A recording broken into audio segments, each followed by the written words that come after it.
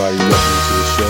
I see it a little differently podcast, and we're doing the match of the month this week, and I'm still trying to get the format down. And as I record this, I've recorded like 3 or 4 different shows, and I'm trying to get my groove back, trying to see what formats work, what formats don't work. The one thing I know for sure is that when I was doing the original podcast, well, I repent, I'm gonna do it again.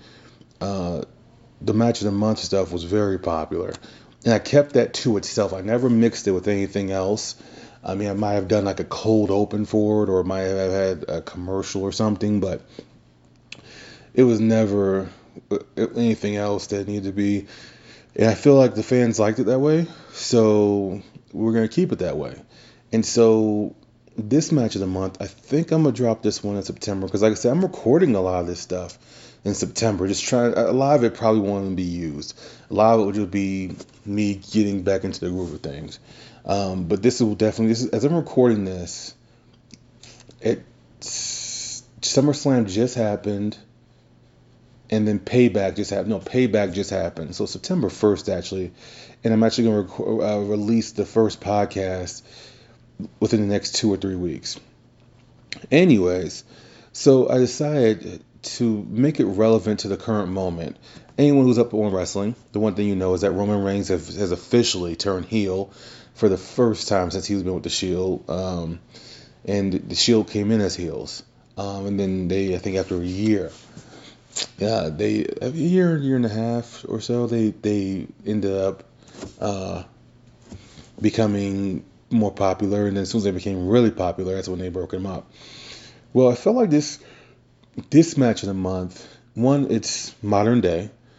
2, it was a really good match. The hype around the match was amazing, and the fact that WWE did something that they rarely do. These two groups did not touch, and they came out the same year. And these two groups did not touch for a full year and a half, I believe, until they had their very first match. They didn't touch it all, or they rarely touched. But I want to say and someone let me know. I'm more than willing to be proven wrong. But I don't, to my knowledge, I don't recall these guys ever touching. These 6 men never touched until this match. I felt it was appropriate because if you give background, the Wyatt family came out, and like I said, they came out first because the Shield was kind of being built in. It wasn't NXT yet. Was it, or was it NXT? It was NXT, yeah, because Seth Rollins was the champ. But it wasn't what it became. It wasn't what, everyone knows NXT to be. And the Wyatts came up. Husky Harris was up first, which is now Bray Wyatt. And he was being repackaged. And I remember there was this bar in Maryland when I used to live in Maryland. And they used to, the very first time I saw a promo or a vignette for the Wyatt family, I was with my ex. And she saw, and this bar in Maryland would show the pay-per-views. And it was a big deal. That bar, those Sunday, I had went up there on a Sunday where it was football. And the only time I seen that it was packed was during a Ravens Steelers game. And once again, living in Maryland, that's just a rivalry for those who follow football. But otherwise, it was pretty dead for football games. Sunday pay-per-views for WWE brought in a lot of business, and it was always packed. And the first time I saw a vignette for the Wyatt family, I can't remember the pay-per-view, but I remember watching it, and my ex was there, and she looked at me and said, "What in the hell did I just watch?" And I had no clue at the time. It was one vignette. You don't know.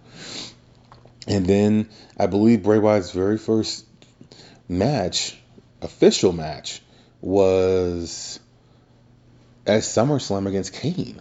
And I believe it was an Inferno match, if I'm not mistaken. Anyways, the Wyatts were up already. And then the Shield came in that Survivor Series and took out Ryback and became pretty much CM Punk's henchman. And off to the races you went. And like I said, WWE did a good job. And like I said, it had to be a year and a half because these two groups didn't touch. And I remember like hearing fans talk and about why aren't these two. Now, once again, obviously the weakest member of any of those six men was Eric Rowan, but these six men were in a group, in different groups, and the Wyatts never held gold until later on when they pretty much got broken up. Shield came in, made an immediate mark, tag team championships with Roman Reigns and Seth Rollins and Dean Ambrose was the U.S. champion, and he barely defended that belt, and he ended up losing in like a battle royal to Sheamus or something, some weird thing they did. Well, anyways, like I said, they did a great job. These two groups never touched, and the only reason this match even happened is because it was a Elimination Chamber match. No, or was it Elimination Chamber match? The match happened at Elimination Chamber. It was some kind of match, multi-man match, and the winners, yes, that's what it was. It was a multi-man match, and the winners would get in the Elimination Chamber. Wyatt was deep in the midst of his feud with Cena, and it ended up costing the Shield their match, and they were not eligible to be put into the Elimination Chamber. So they were furious, and they were feuding, and they said, look here, we want a match with the Wyatts at Elimination Chamber. And this is significant now because it looks like we're about to have a heel Roman Reigns as a Universal Champion versus a babyface, The Fiend. Because the babyface Bray Wyatt, Funhouse, Mr. Rogers, Bray Wyatt, is not beating heel Reigns. The only person he could probably beat is Miz. Let's just be honest. Let's not sugarcoat it. Anyways, I just think it's significant because you see where these two guys came from, and we both know their history. And Bray Wyatt is a movie star, pretty much. He just loves acting and loves the creative aspect of it. To me, he's definitely he reminds me of like a Matt Hardy. Matt Hardy never won a world title in WWE. He's won other, technically ECW. Well, depending on who you ask, that WWE championship wasn't a world title. I'm not gonna get into semantics or debate about it. You feel how you feel. I'm not gonna try to change your mind. But technically, if you want to count ECW world title, he had won a world title. Well, anyways, to me, Bray Wyatt was always pushed as more of a solo guy anyway. I know it was a big deal when Matt Hardy won the U.S. title against MVP, but that's a story for another time. Anyways, you just kind of know where these guys came from, and to see where they're at now, I'm very interested to see what Reigns does as a Paul Heyman guy. I'm very interested to see what Bray Wyatt, the Fiend, does as a face, even though technically he was the face in that triple threat match that just happened, which was really weird, him being the face. But I guess that's what it was. But yeah, so this match, obviously, you know what it is now. It's a 2014 Elimination Chamber, the Wyatts versus the Shield, the first time they touched. And I believe these two groups only did two matches together. It was that night and the night after they did two matches. But this crowd at the Elimination Chamber, I forgot where they were. I had it written down my original notes, and then I tossed the original notes after I recorded, and I listened to myself back, and I was like, I don't like this, and I tossed everything. I started over. But this crowd was on fire.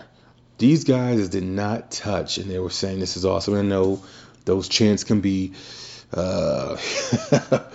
overdone, maybe not done enough, or I don't know, whatever. They could be annoying, let's just say it. But this was one of those moments where they were right. And it was just a big fight feel to it. It felt special because, once again, these groups didn't touch. They barely interacted with each other. And this was when Roman Reigns was at his hottest, and he's being cheered. The year before, I think he eliminated like 4 men in the Survivor Series, and that's when people started cheering him. And I remember him talking trash to Rey Mysterio. He was like smushing his face, and he was like, "You came all the way back to get punked out, Rey." And he was on his ascent. He ended up eliminating the most men in the Royal Rumble history. until Braun Strowman did, but Braun Strowman did with like a 40 or 50 man Royal Rumble. Reigns did with 30, the traditional, I guess. Um, but this felt special, and even in the match lived up to the hype.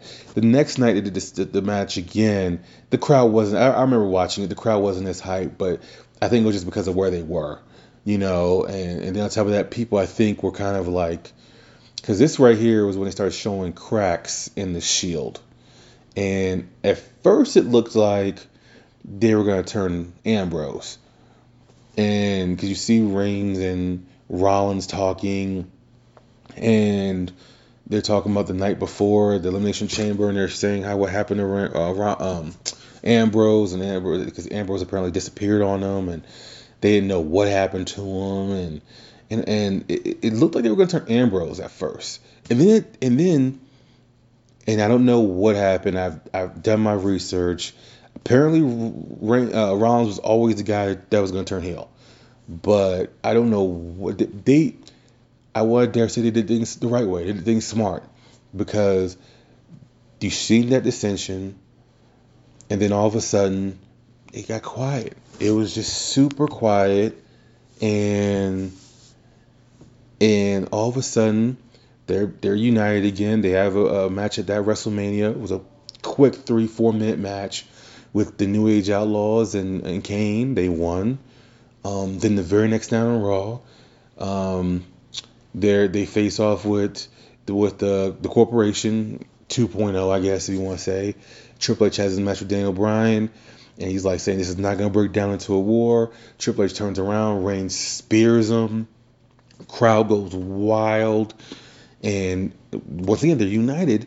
They face the Evolution in 2 straight pay-per-view matches, which were great matches, and then the heel turn happens for Rollins. And once again, you didn't see it coming. But once again, they showed cracks in their armor 3 months prior, but they made you forget about it. And like I said, everything I've done my research with they always said Rollins was supposed to be the one that turned. So once again, that could have just been a part of the creative. You know what? Let's be fair. Creative was, even though it was just 6 years ago, creative was much better than what it is now. So I'll give them credit until I see something else, or someone tells me something else in the comments, or email or whatever. Well, anyways, this match was special because, like I said, it was the first time these guys had touched, and it just lived up to the hype. It's worth watching. It's worth being a match of the month. I know since then, Reigns and Bray have had their own singles feud before, which wasn't bad. It started with Bray costing Reigns the Money in the Bank briefcase, and then that led to their Hell in a Cell. And I remember reviewing that on Why Repent, I'm going to do it again, because Reigns did a crazy spear spot through the freaking table, and I was like, why? So many people, that move is already so scary to me, because everyone who uses it, I think with the exception of Goldberg, has had like serious neck problems. And I don't want to blame the move, because you look at the move, most of the times it doesn't look that devastating. It looks like a very pedestrian move, except for when Rhino does it. Rhino was going to damage himself and the person he was effectively hitting. And I can give you a play-by-play of this match. I'm not going to. This is why I do the matches so I can direct you to it. There's nothing edited on the network. You can watch it on the network and have enjoyment. I saw it on the network and I saw it on YouTube. It's the same thing. They didn't edit anything out. That's something I will be doing on these matches of the month, because I do know some things have been completely edited out. So I do want to get the feel for both of them to see which way I should send you.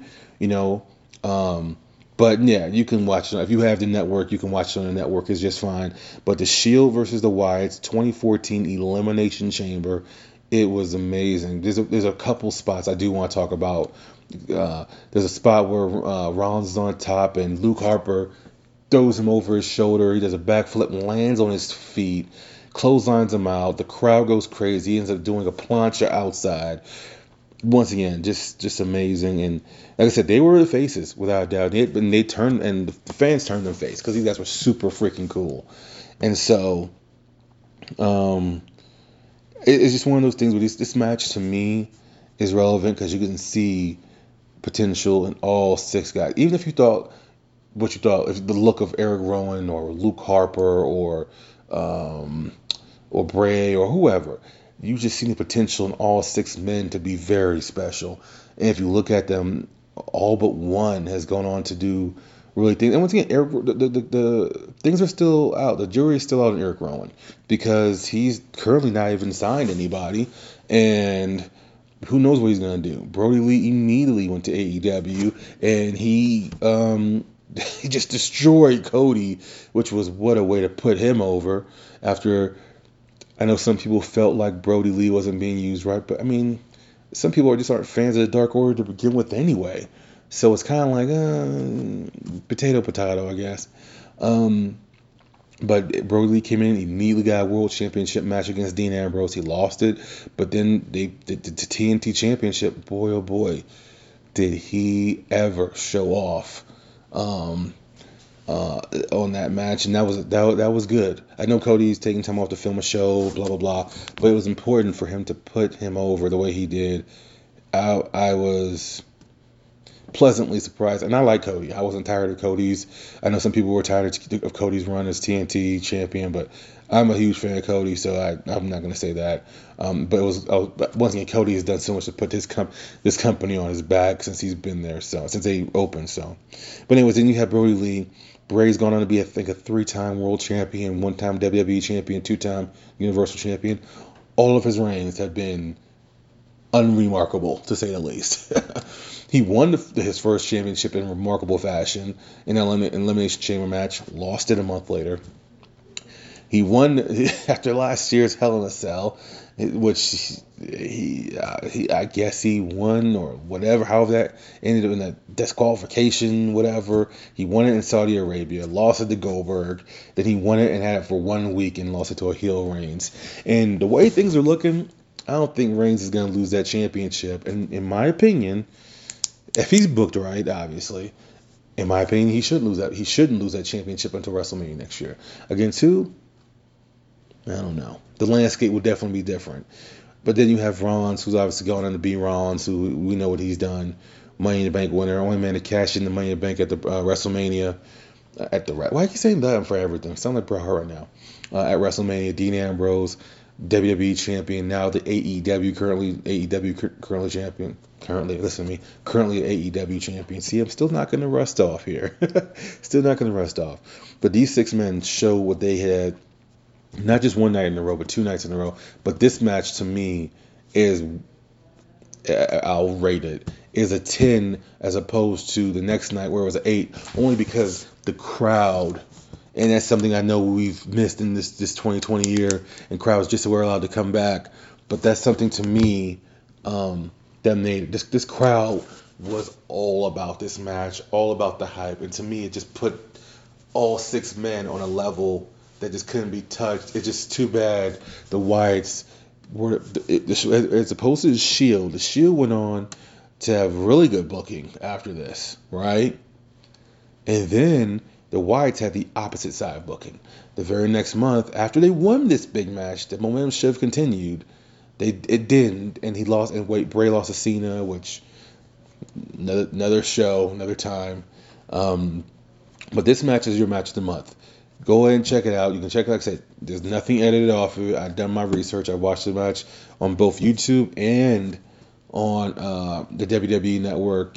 Nothing's edited out. Once again, this is a modern show for these modern match, so I don't think there's anything to edit out. Unless you believe what WWE says, and they say that the CFO music is no longer going to be used, which is not true at all. Well, they still use Jim Johnston music, so that's not true at all. Anyways, check this match out. This is your match of the month: The Shield versus the Wyatts, 2014. I will see you guys next week with another show. It should be fun. See y'all next time. I see it a little differently. Podcast.